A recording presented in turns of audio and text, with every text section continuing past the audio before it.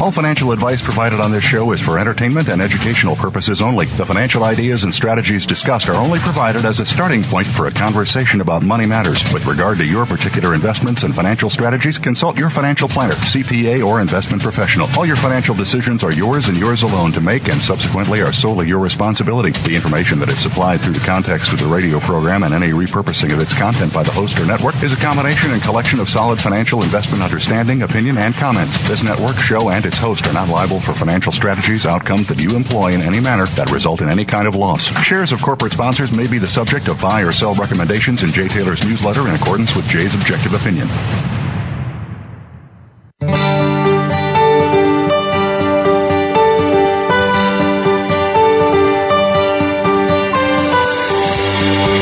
Welcome to Turning Hard Times into Good Times with your host, Jay Taylor. This hour will help investors fix issues and achieve personal gain. Now, here's your host, Jay Taylor. Welcome to Turning Hard Times into Good Times. I am your host, Jay Taylor, speaking to you here from New York City on the 30th day of May, 2017. Before I get into today's show, I do like to remind you that I am the author of Jay Taylor's Gold, Energy, and Tech Stocks. You can subscribe to that by going to miningstocks.com, or call our office here in New York at 718-457-1426, 718-457-1426. Also, like to encourage you to consider subscribing to Chen Lin's letter, What is Chen Buying, What is Chen Selling? You can do that by going to chenpicks.com, chenpicks.com. I'd like to encourage you to continue sending along your criticisms, praises, questions, what have you, to questionsfortaylor@gmail.com, questionsfortaylor@gmail.com. We do want to thank our sponsors to make this show economically viable. Our sponsors for today's show are Dynacert, Trimetals Mining, Telson Resources, Klondike Gold, Auryn Resources, Novo Resources, Genesis Metals, and GMV Minerals Corp. And speaking of GMV Minerals, in just a few minutes I will be speaking with Ian Clausen. He's the president and CEO of that company. And he'll tell us about their very successful exploration efforts in southeastern Arizona on a property called the Mexican Hat. And with a market cap of just a little less than $10 million, and with the potential for finding multi-million-ounce gold deposit near surface, open pitable, I'm suggesting you may want to listen to what Ian has to say, and he'll be with us right after the first commercial break. I should also mention that posted tomorrow, Chen Lin will be my guest on my Top Stock Picks podcast, and Chen tells me that he's going to be naming his top picks as Novo Resources. That's one of our sponsors that I just named. Novo Resources, Maya Gold and Silver, and Fennec Pharmaceuticals. And Chen has made a lot of money during this bear market in gold and silver in the pharmaceuticals. He always has some really interesting ideas, so you may want to check in at Jay Taylor Media tomorrow. Jay Taylor Media tomorrow afternoon. We should have that posted, my interview with Chen Lin. Of course, as a regular listener to this show, you know that Novo is personally my own top pick, and this stock has really started to move a bit now after they just recently announced a very exciting land acquisition some 350 kilometers west of Beaton's Creek, which is also progressing very nicely. And Dr. Quentin Henning was my guest last week. In case you missed that, you can go to jtaylormedia.com and listen to what Dr. Henning had to say. I think if you pay attention to what he has to say, you might understand why that stock is starting to move. Also, I should mention that Joe Masmader, who co-authors a newsletter with Brent Cook, Exploration Insights, was with me to do a Top Stocks podcast last week, and he talked about Tinka Resources, Callinex Mines, Nighthawk Gold, and Sabina Gold and Silver Corp. In case you're interested in those stories, go to Jay Taylor Media, and you can listen to what Joe had to say about those companies. Well, I've titled today's show, Will Gold Save China When Its Credit System Crashes? As I just mentioned, Ian Clausen, the president and CEO of GMV Minerals, will be with me after the first commercial break. Also, unrelated, Dan Oliver and Michael Oliver return. China is expanding its monetary system even faster than the Fed, and other Western central banks. But China has been amassing huge amounts of physical gold while the West continues in its disdain and blissful ignorance regarding the nature of honest money. And a systemic collapse of China's monetary system is not, in the view of Dan Oliver, in question. The question is when it will take place. And when it does, will a new, more viable gold-backed monetary system emerge that is used by China and Russia and other New Silk Road trading partners to solidify the system and perhaps compete against a dollar that may be in big trouble? At least that's the view of Dan Oliver. What might that then mean for the dollar in terms of gold? And well, those are the topics we'll talk to Dan Oliver about.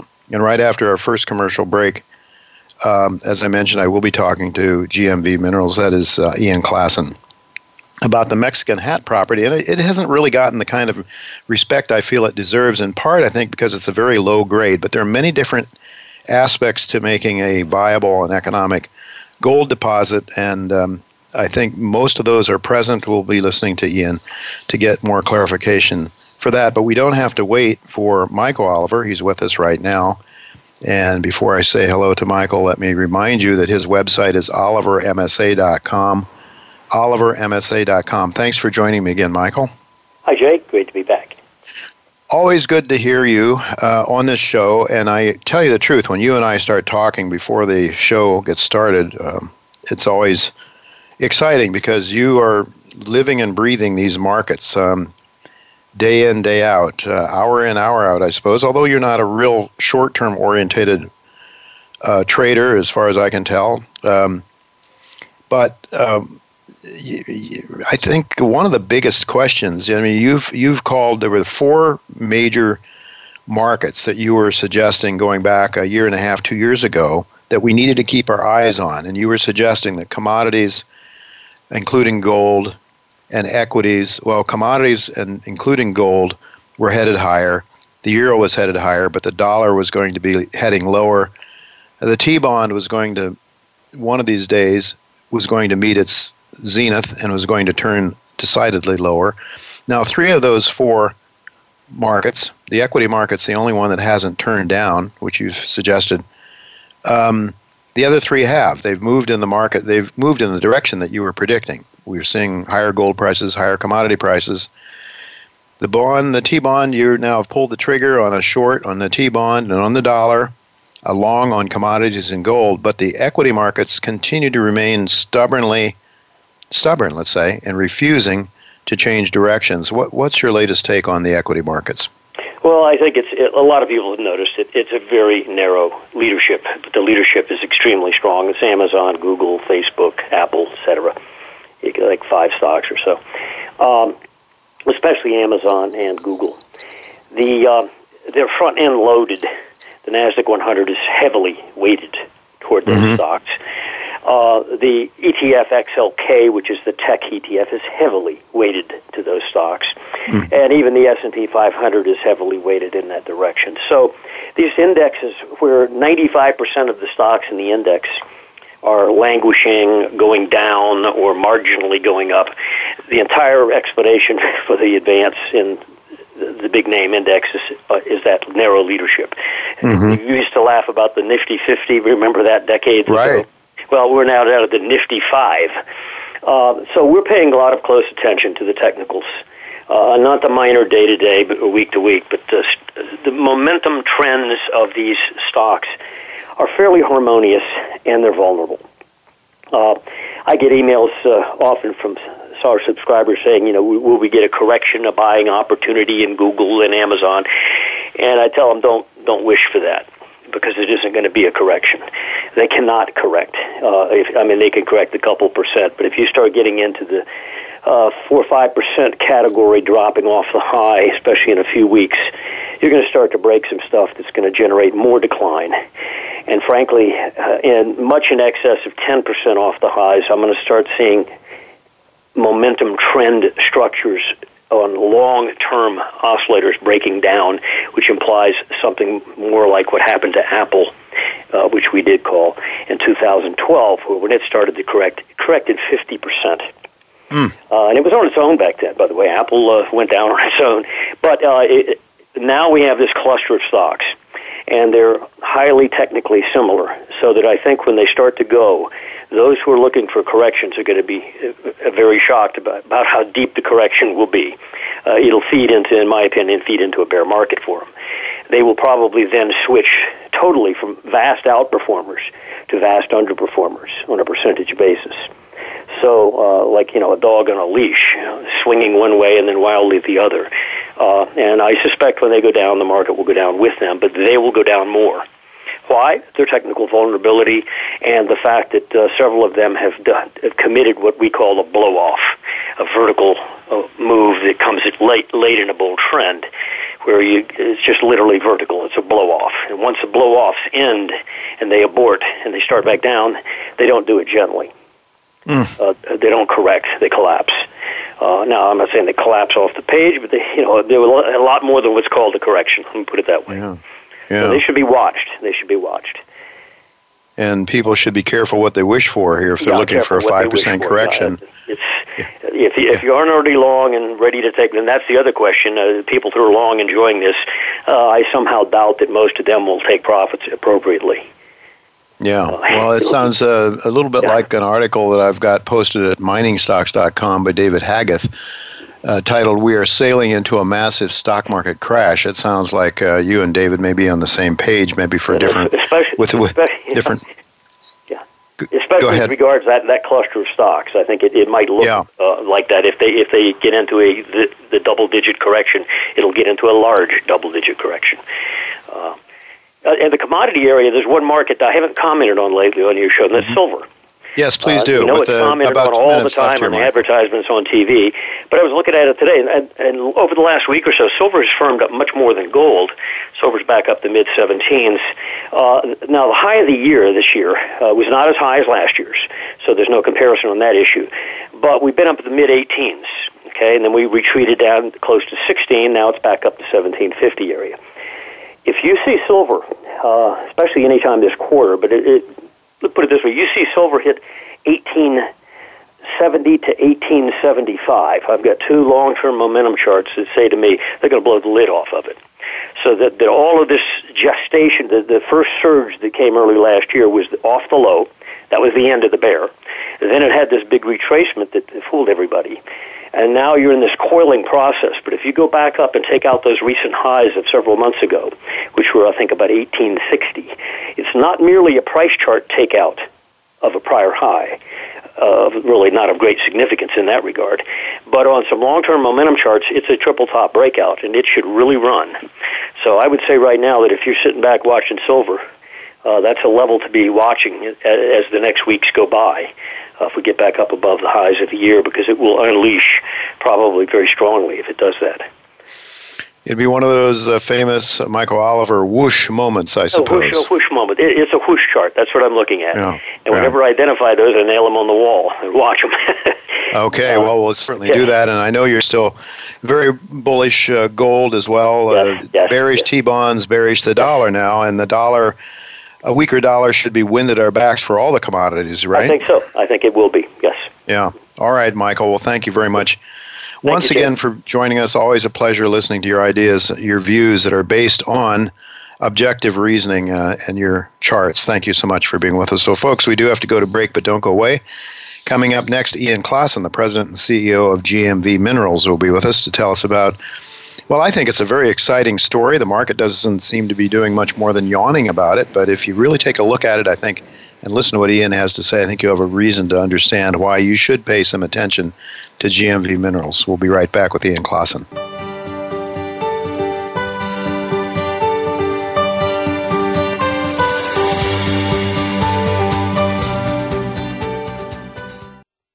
Auryn Resources is a Canadian-based gold exploration company focused on the company's flagship Committee Bay project, located in northern Canada, one of the best mining jurisdictions in the world. The company's current resource outlined by drilling thus far stands at 1.1 million ounces of gold at over 8 grams per ton.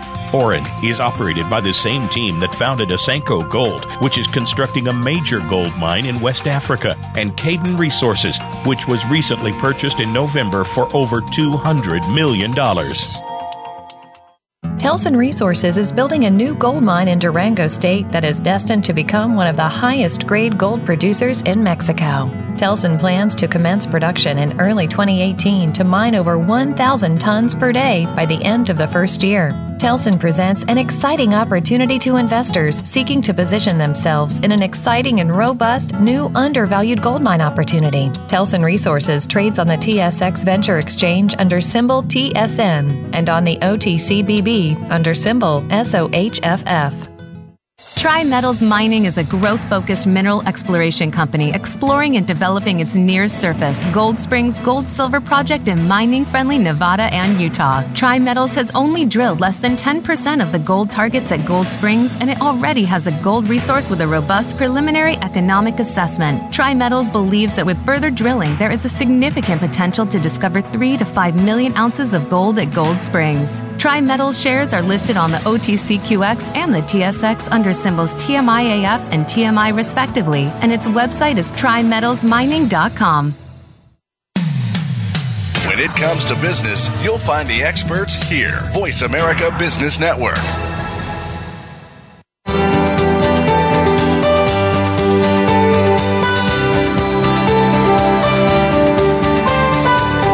You're listening to Turning Hard Times into Good Times with your host, Jay Taylor. If you have a question or comment about today's show, Jay would love to hear from you at 1-866-472-5790. That's 1-866-472-5790. You can also send an email to questionsfortaylor@gmail.com.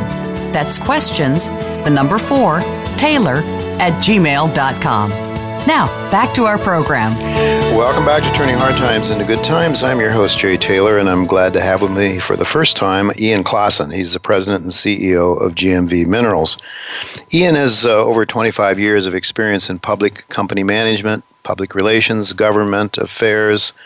He's been an entrepreneur with extensive experience in administration, finance, government, and legislative policy, media relationship strategies, and project management. And in addition to his role as president and CEO of GMV Minerals, Ian also sits on the board of directors of several private and public companies. And prior to his management activities within private and public companies, Ian held a variety of positions within federal Canadian politics, including senior political advisor to the Minister of State for Transportation and Chief of Staff, Office of the Speaker of the Canadian House of Commons.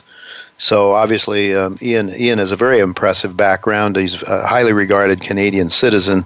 So I'm really happy to welcome you, Ian. Thanks for joining me today. Well, hi, Jay. Thank you. It's very good to be with you and your listeners. Always good to have a CEO of a company that I like, that I own, and also as a recommendation in my own newsletter. I must have to give some credit to Eric Coffin, my good friend, who does some great work and writes a wonderful newsletter in terms of the resource sector for sure. And Eric, well, I know he has a very high opinion of you. I've also known Dr. David Webb for a number of years, who I know is one of your key technical people there. But so it really is. I'm really glad that you could join me today. Before we get started, I should mention that GMV Minerals trades in Toronto under the symbol GMV. You can buy it in the United States, as I have, under the symbol GMVMF. 32.4 million shares is all there is outstanding now. 35 cents Canadian, the last I looked, gives it a market cap of around 11.3 million in Canadian money, or 8.5 million in U.S. dollars. Well, Ian, given your background, and you certainly could have a job, I think, with a lot of different Canadian companies. Can you talk a little bit about how you came to head up GMV Minerals, and then maybe a little bit about the company's evolution to the point where it is now with its flagship property, the Mexican Hat project in southeastern Arizona? You bet, Jay. Yeah, and thank you for touching upon backgrounds with Eric and David. Both are extraordinary. They don't suffer fools. They know exactly what they're doing, and I've known both for probably approaching 20 years. So when they pay attention to what we're doing, Dave, who's internal with us, we're in good shape going forward. As you mentioned, I had a role in Canadian federal politics. That I see that as a helpful thing in this sometimes cynical junior exploration sector. Not only did it help build a bit of a thick hide for me, but it's also a pretty good foundation for a decent business network. But in terms of GMV, and after some time in working in some difficult conditions in South America, facing a multi-year turn down in our market, it just reinforced our desire and importance to focus on a project in a mining-friendly jurisdiction, an area where the rule of law applies, no extra impediments like a foreign language to have to work with or odd legal nuances that apply. So in 2014, we were delighted to turn our attention to Arizona. We knew the Mexican Hat Gold Project. It was one that Placer Dome USA discovered and spent a number of years working on. We liked its pedigree, felt that with a variety of new advancements since they worked on the property in geophysics and various other aspects of exploration, we could get to work and make a difference, and I think we're right. We were in the right place at the right time and have 100% interest in the property. You alluded to the rule of law and some of the factors I think that are very, very important, obviously, in successful projects, but can you talk a little bit about the infrastructure and the attitude towards mining that I think are very positive for your project, the Mexican Hat Project in Arizona? Yeah, you bet. The Mexican Hat is located in a sparsely populated part of Cochise County in southeast Arizona. It's about 7 miles to the south of a little town called Pierce. There's an undeveloped gravel road passing through the property, a large number of drill roads, as a matter of fact, accessing much of the deposit, courtesy of its previous owners. Water is abundant, shallow on the property, and a power line servicing the ranches that parallel the gravel road is already there and established. In fact, there's a self-sustaining power plant that's only 10 miles away from where we are. Locals in the area, all important. They recognize the importance of economic replenishment and good jobs, and they've lived with mining in the area over a great number of years. In terms of permitting, this is always a process, regardless of where everyone's developing. It's always a bit of a challenge, but we're good with that. We uphold the importance of doing business the right way. In our situation, once we file a mining plan of operation, which is likely next year, we'll embark upon the environmental review at the federal level. And, at its core, that protects the area and those that live nearby. So we're looking forward to meeting and exceeding the requirements at the permitting stage. You have a resource there now. It's, I think, a little over maybe 500,000 ounces. I don't think that your Mexican Hat project has really caught the imagination of investors yet to any great extent because it's relatively low grade. But you and I know that grade, whilst it's important, it's not the only factor. The cost of getting it out of the ground is the bottom line. What does it cost to produce an ounce of gold? And, of course, you're a ways away from any definitive economics yet, but there are some factors. Perhaps you could talk to us first about your resource and what some of the factors may be there that might bode well for the economic viability of the Mexican Hat. Yeah, you bet. We've got an existing inferred mineral resource of about 24 million tons, grading 0.7 grams per gold. It is open in all directions and to depth. Under our initial 43-101, you were right, we have 531,000 ounces of gold, but this is something that was set about a year and a half ago. Since then, we've been very actively drilling to expand in all directions at the Hat itself.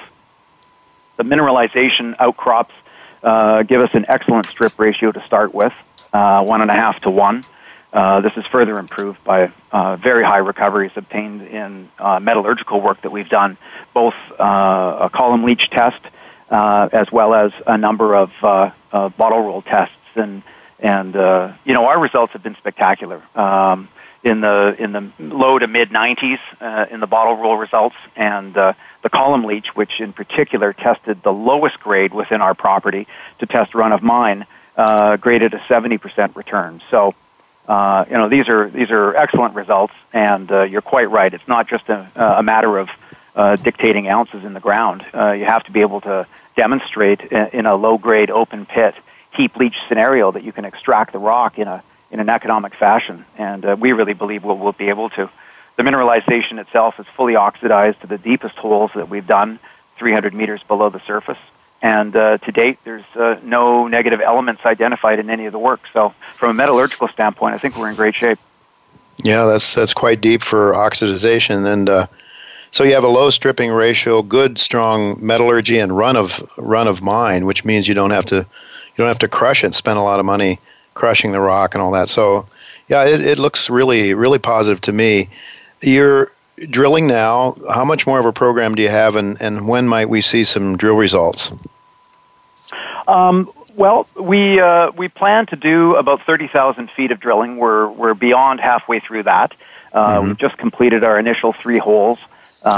We will move the drill rig in June and drill another approximately 9 holes on federal land, and then we're going to move up north and test there.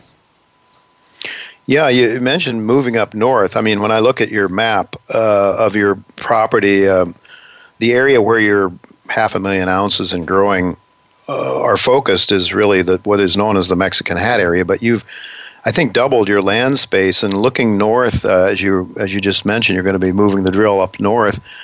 You know, you've got several targets there: a porphyry, an epithermal, a silicified zone. An area there where Placer Dome did some drilling, and I guess got some reasonably good results in the past. So, what are your plans there now? So you're really moving up there. You've got a lot to shoot at there, don't you? Up that way. We do, Jay. When we started out, we really had our singular focus on the Mexican Hat. But as we did some more background work and some area geophysics, and looked at all the reports filed by previous operators back to Placer, it was just, and it was low-hanging fruit. It was hard to not go out and grab some of the land that existed to the north of us. There are dozens of mineral deposits in the belt that hosts the Mexican Hat. There's the Corton Gleason district to the south, in addition to Excelsior's Johnson Camp. And just to the north of us, the Commonwealth mine in Pierce, which is a silver gold property. There's evidence of mineralization in all exposures on the hills, but there's a thin mantle of overburden, and the geophysics and the soil geochemistry has identified a number of gold mineralization targets that we think will be anomalous. One such target was what you just referenced, was tested earlier this year with a confirmation of structure, but unfortunately it had some lower grades, while another was drilled by Placer Dome up north in the 1990s, a fence of holes roughly on this new land that we acquired, roughly 100 meters apart from each other. These encountered very good anomalous gold. Two of the holes, in fact, graded higher than our average grade at the Mexican Hat itself. So these are buried, as I say, under thin gravels and sands, and we think are geophysically interpreted as porphyry. So we're going to, in July, move the rig there and give a test to those up north and see what we can determine. Ian, you're an exploration company. Can you take a minute or two to just talk about your plans, your business model, your people? Are you going to look to put this into production, or are you really looking to prove up a deposit that will gain the attention of some producers? Sure. What's your strategy? That's a question I've heard from a number of people over the years. Our focus first and foremost is to expand the tonnage in gold at the Mexican Hat. That's been our original goal, and it will be what we'll continue to do. We have 100% of the deposit, and thankfully have a treasury that allows us to advance that project from where we picked it up to where we're going to carry forward into 2018. We expect that we'll, after drilling this season, we'll issue a new resource calculation in the early fall, and all things being equal, we'll have a preliminary economic assessment out within 4 months of that. So, that being said, there has been an uptick in M&A activity in the industry.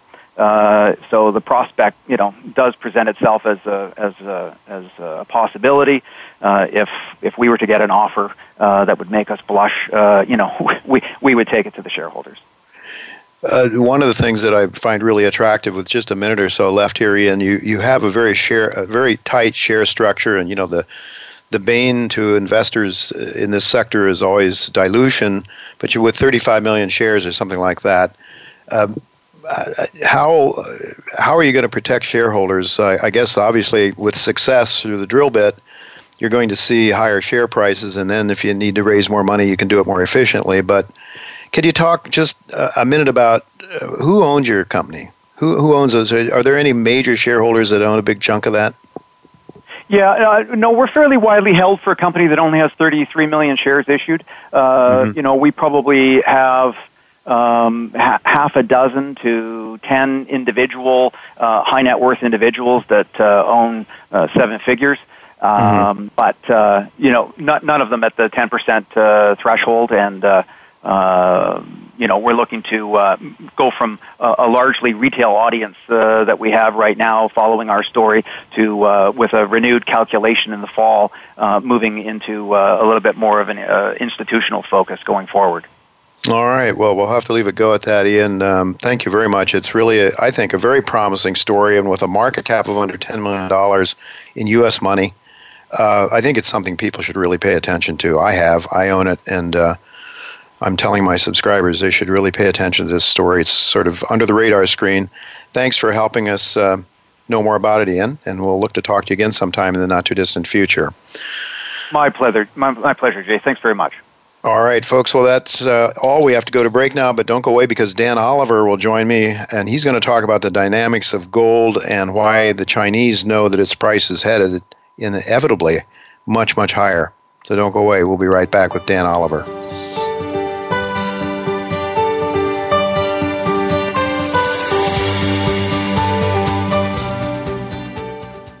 Novo Resources focuses on the exploration and development of gold projects. Its flagship asset is the Beaton's Creek Gold Project in Western Australia, where it is currently upgrading and expanding on its resources to produce an economic study in Q3 2017, followed by construction in Q1 2018.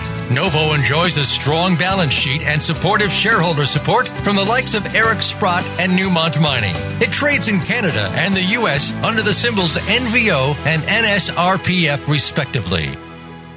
A gold rush has begun. Recently, 3 of the largest gold mining companies announced strategic acquisitions in the Yukon territories. Ahead of them was a group who had already consolidated the key claims covering the historic Klondike Gold Rush into one company, aptly named Klondike Goldcorp. Led by a team of accomplished geoscientists, the company is steadily advancing exploration to reveal the rich source of all that gold. The hunt for the next major discovery is well underway, and Klondike Gold's shareholders are strategically positioned. Stay ahead of the majors and follow KlondikeGoldCorp.com. Dynacert is a global leader in carbon emission reduction technologies. Created for use in diesel engines, the hydrogen unit has been proven to reduce carbon emissions by up to 40%, increase torque, improve engine oil quality, and provide up to 19% in fuel savings. Our leading-edge technology is designed for tractor-trailers, rail, marine, and newly developed for diesel engine cars. Reducing the amount of greenhouse gases provides benefits to the environment, to communities and businesses, and to our shareholders. When it comes to business, you'll find the experts here. Voice America Business Network.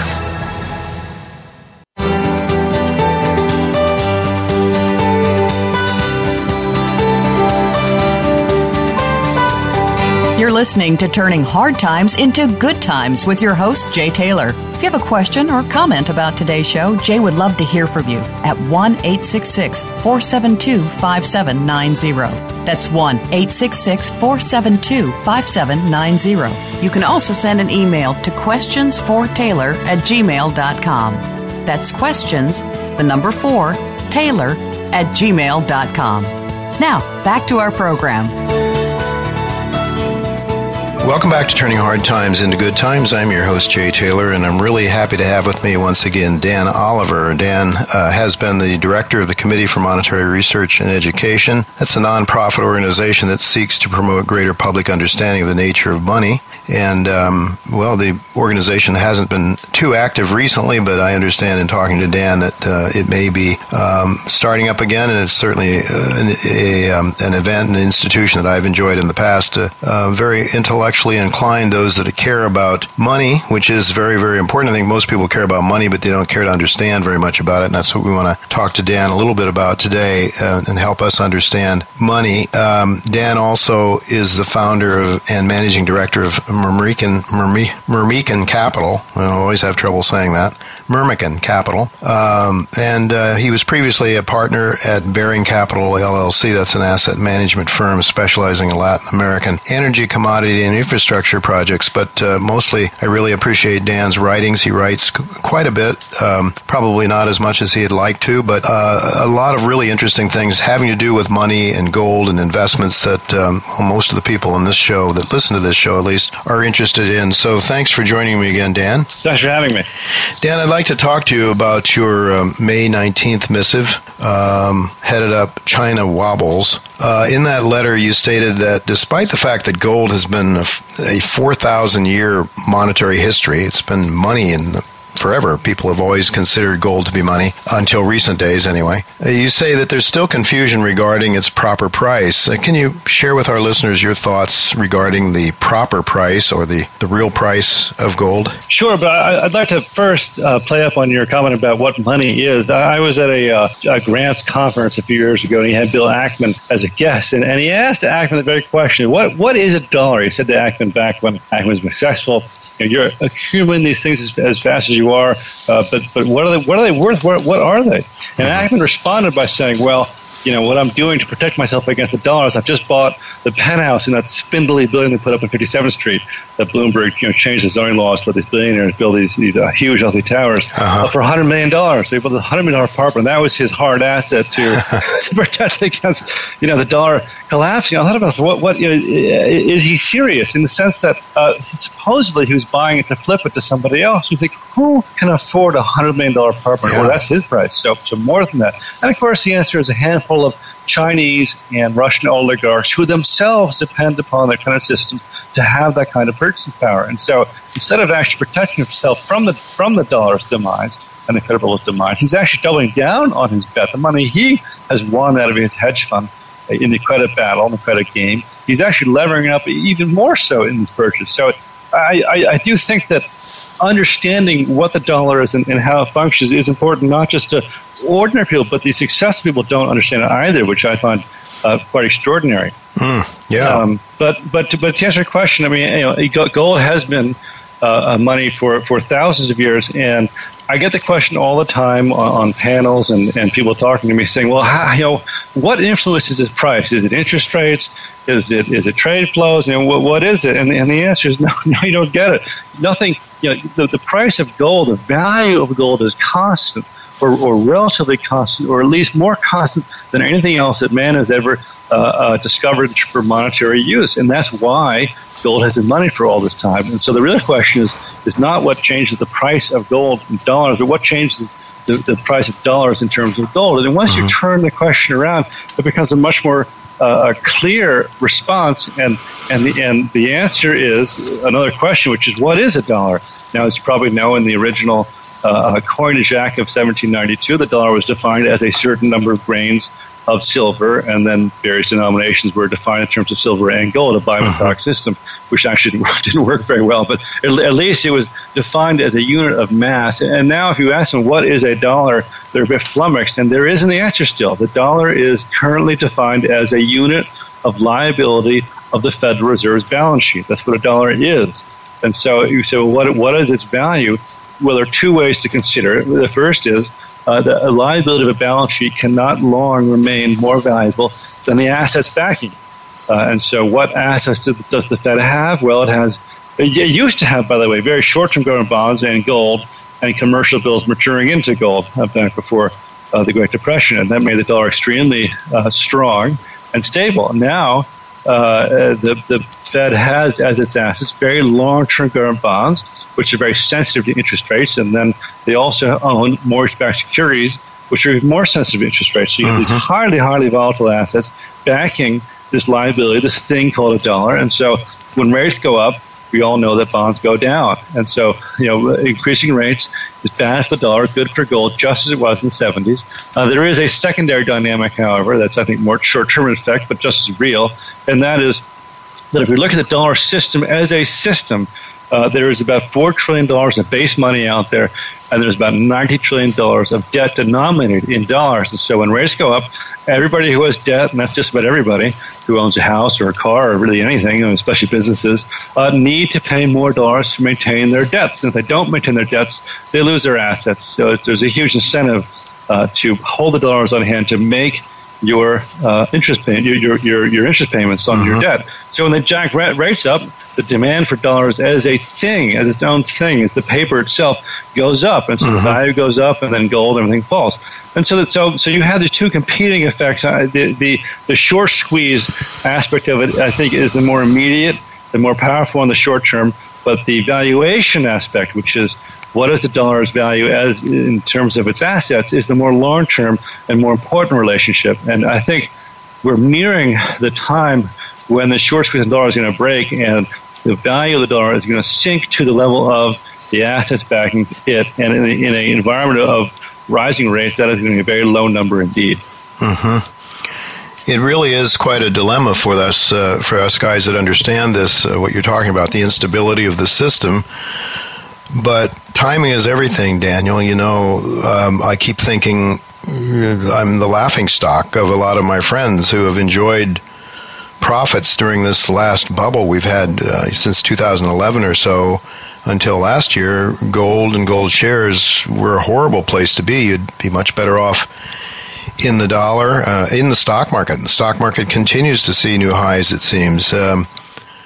How do we know when to get off the train? And and I mean, certainly you wouldn't be one that would say we need to have everything that we own in gold. We must certainly have to have some other investments from time to time. Do you not agree with that? Yeah, well, Jay, first of all, you're a very good company. You may recall that Sir Isaac Newton made some money at the beginning of the South Sea bubble, and then he got out. He knew it was a bubble, and it kept going up, and all his friends were getting richer and richer and richer, and he got annoyed that his less intelligent friends were making such money. So he jumped right in back at the top and lost a huge amount.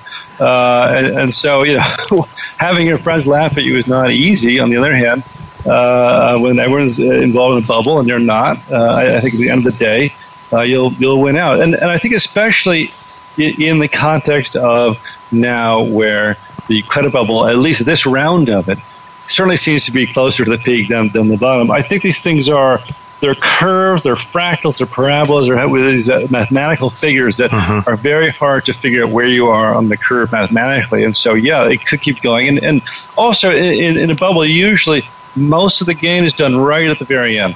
And so, unless you're extremely fleet of foot to get at the top, it's virtually impossible.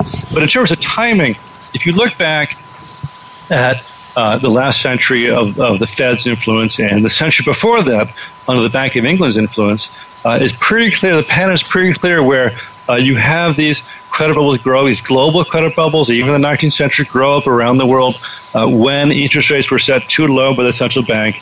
And then the central bank gets spooked for whatever reason in the 19th century because they were losing gold.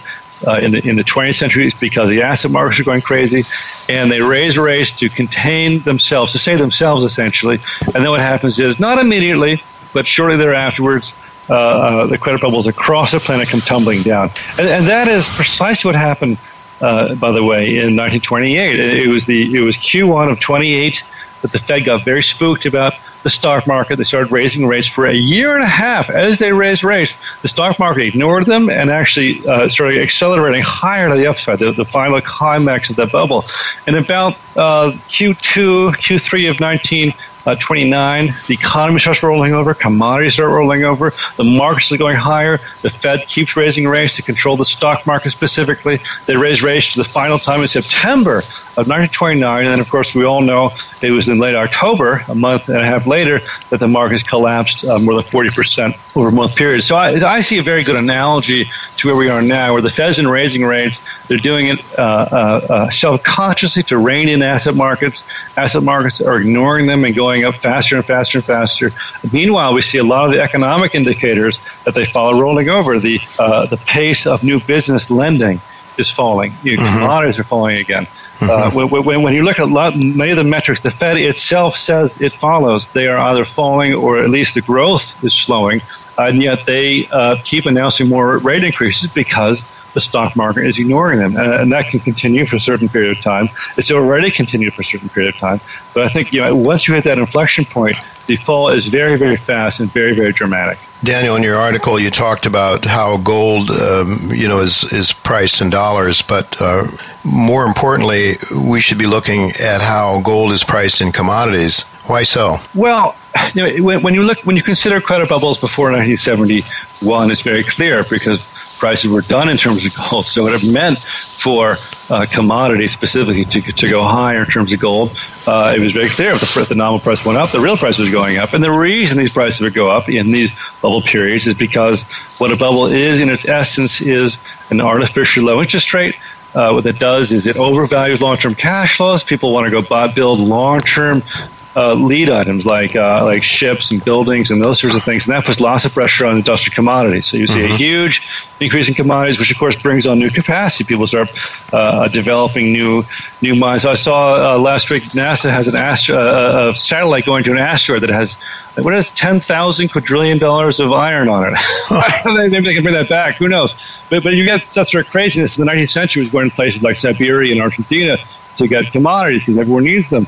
And then, of course, what happens is that you get all this overbuilding in long-term lead items, the prices fall, these projects can't make their interest payments, so the banks blow up, and then you have all this overcapacity in commodities, and so commodities collapse. And this story should sound very familiar to anyone who follows markets, because it's precisely what's happening today. And the locus of this bubble is China. China absorbs roughly half of all sorts of commodities, copper, tin, iron ore, et cetera, and they buy these things to build ghost cities that have no cash flow. They buy them to build, secondary ring roads around tertiary cities, et cetera. Fast speed rail to nowhere. It's a bit like Pharaoh when he took all the wealth in Egypt to build a pyramid. It looked very impressive, but it doesn't produce anything. And these assets the Chinese are building don't produce anything. And so at some point, their bank system is going to blow up. According to Kyle Bass, who follows this stuff very closely, it is already blowing up as these wealth product management products, which are basically borrowing short to lend long, which is all a bank does, are not rolling. And so that usually signals the end of these things. And when that happens, the demand for commodities to build these pyramids is going to collapse. And so the commodity prices will collapse too. And again, gold is relatively immune to this because people don't build things with gold. It has no cash flow. And so it's very resistant to the business cycle. And that's precisely what makes it good money. George Gilder wrote, I think he's right about this, it's impossible, the Gödel theorem apparently makes it impossible to measure a system in terms of something within the system. And the point is gold is not within the industrial system because it has extremely little industrial use compared to its supply. So it's the signal that tells us where we're in the credit cycle, and what's telling us is that we've gone over the peak. And now the only question is how fast we fall down the other side. Now, the big question is, to me, Jay, is this just one more cycle, and they'll print the money, and then we'll go up again, and so gold markets will be happy for a few months, and then we'll have some pain again. Does that happen, or does the whole system collapse? When the whole system collapses, gold's not going to 2,000 or 3,000; it's going to 8,000 or 9,000 or 10,000, and those numbers are not just picked out of a hat. That is the number required to make gold represent 1/3 of the Fed's liabilities. The Fed says it has 8,300 tons of gold.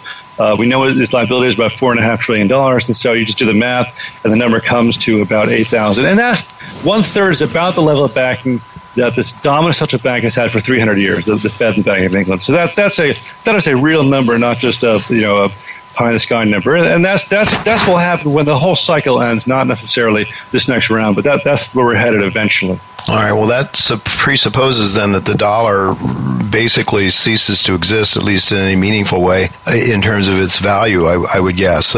But also, it seems to me, Dan, what you're arguing for is gold in relative terms, gold relative to commodities and other assets. In other words, copper and iron and prices for basic commodities could go down, and so could gold, I guess, but it's a matter of gold retaining relative value over everything else. Do I have that right? Well, yeah, down in terms of what? Again, I mean, in the first round of big credit collapse, gold can go down in nominal terms because there's a big short squeeze on dollars. That's true. Mm-hmm. But we know the Fed's going to print the money to bail it out. Even if they don't, bail it out, what happens is all the bonds the Fed owns starts being defaulted upon. There's no tax revenue. So the plunge in gold, which can happen, doesn't necessarily will happen, but it certainly can happen, is guaranteed to be short-lived. Now, how short, I don't know exactly, but short-lived until either the bank system starts teetering along with the government or until they print. But yes, in the crisis, in the crash, commodities fall dramatically as against gold, wherever the nominal price of gold is. And of course, this is very good for gold miners because all a gold mine is really is a spread trade between commodities and gold. Your inputs are industrial commodities and your outputs gold. So it's very good for the economics of gold mining.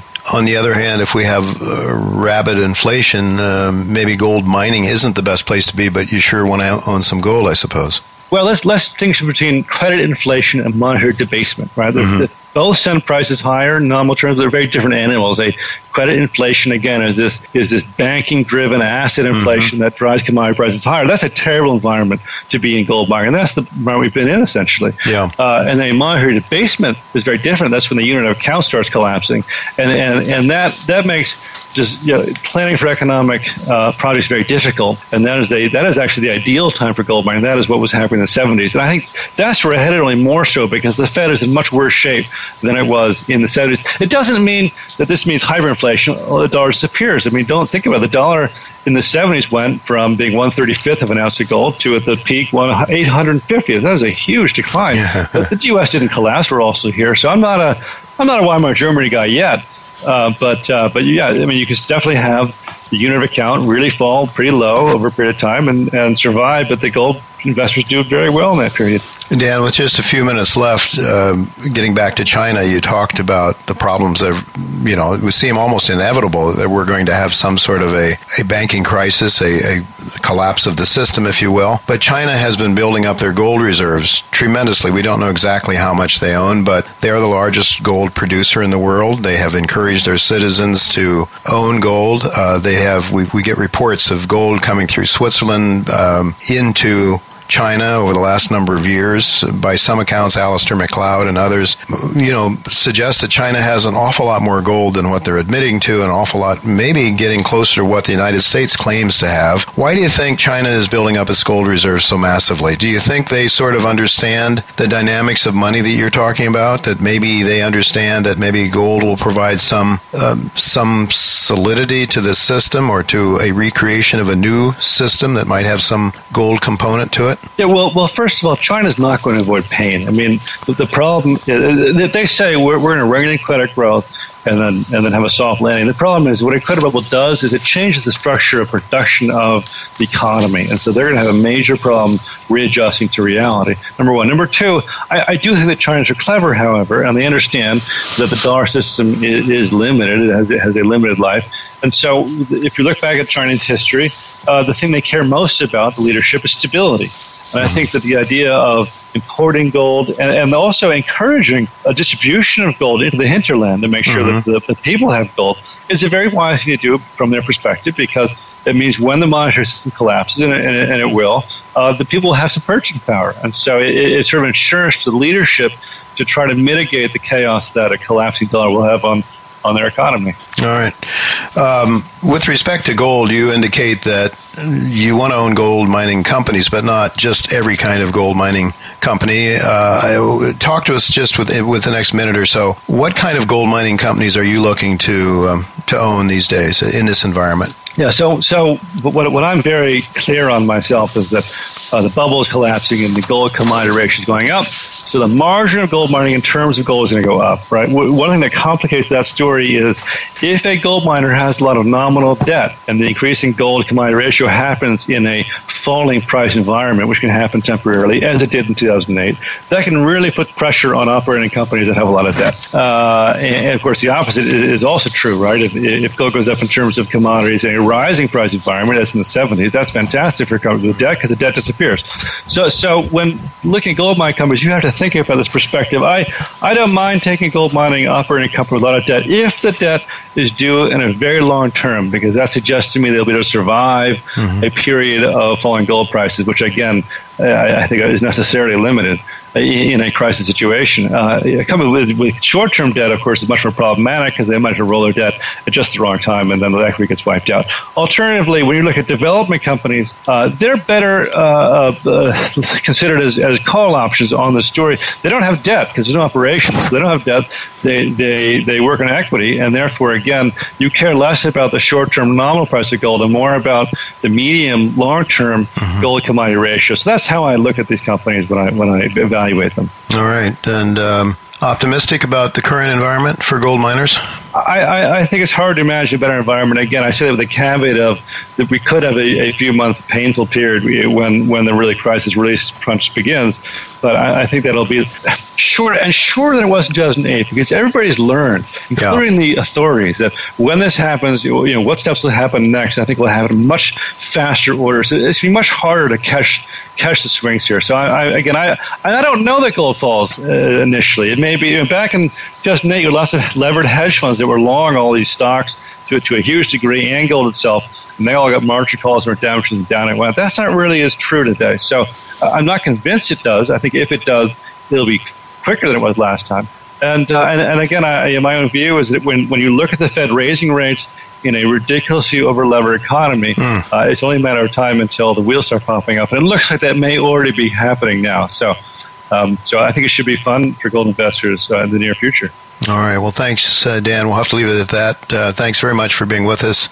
Well, that is all the time we have for this week. Next week, John Williams of Shadow Stats fame will be with us. John is very concerned that the dollar is nearing a period of considerable weakness, which should be very bullish for gold and gold shares. Well, that certainly is consistent with the views of Michael Oliver as well. Until next week, goodbye and God's blessings to you.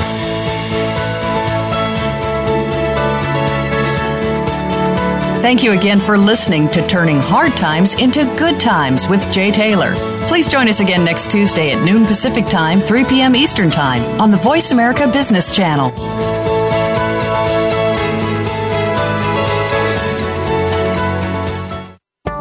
Dynacert is a global leader in carbon emission reduction technologies.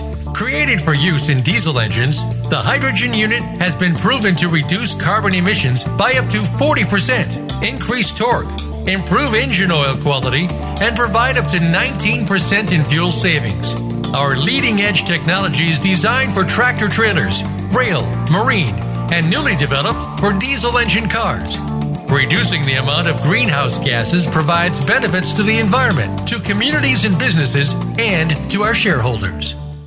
Tri-Metals Mining is a growth-focused mineral exploration company exploring and developing its near-surface Gold Springs gold-silver project in mining-friendly Nevada and Utah. Tri-Metals has only drilled less than 10% of the gold targets at Gold Springs, and it already has a gold resource with a robust preliminary economic assessment. Tri-Metals believes that with further drilling, there is a significant potential to discover 3 to 5 million ounces of gold at Gold Springs. Tri-Metals shares are listed on the OTCQX and the TSX under symbols TMIAF and TMI respectively, and its website is trimetalsmining.com.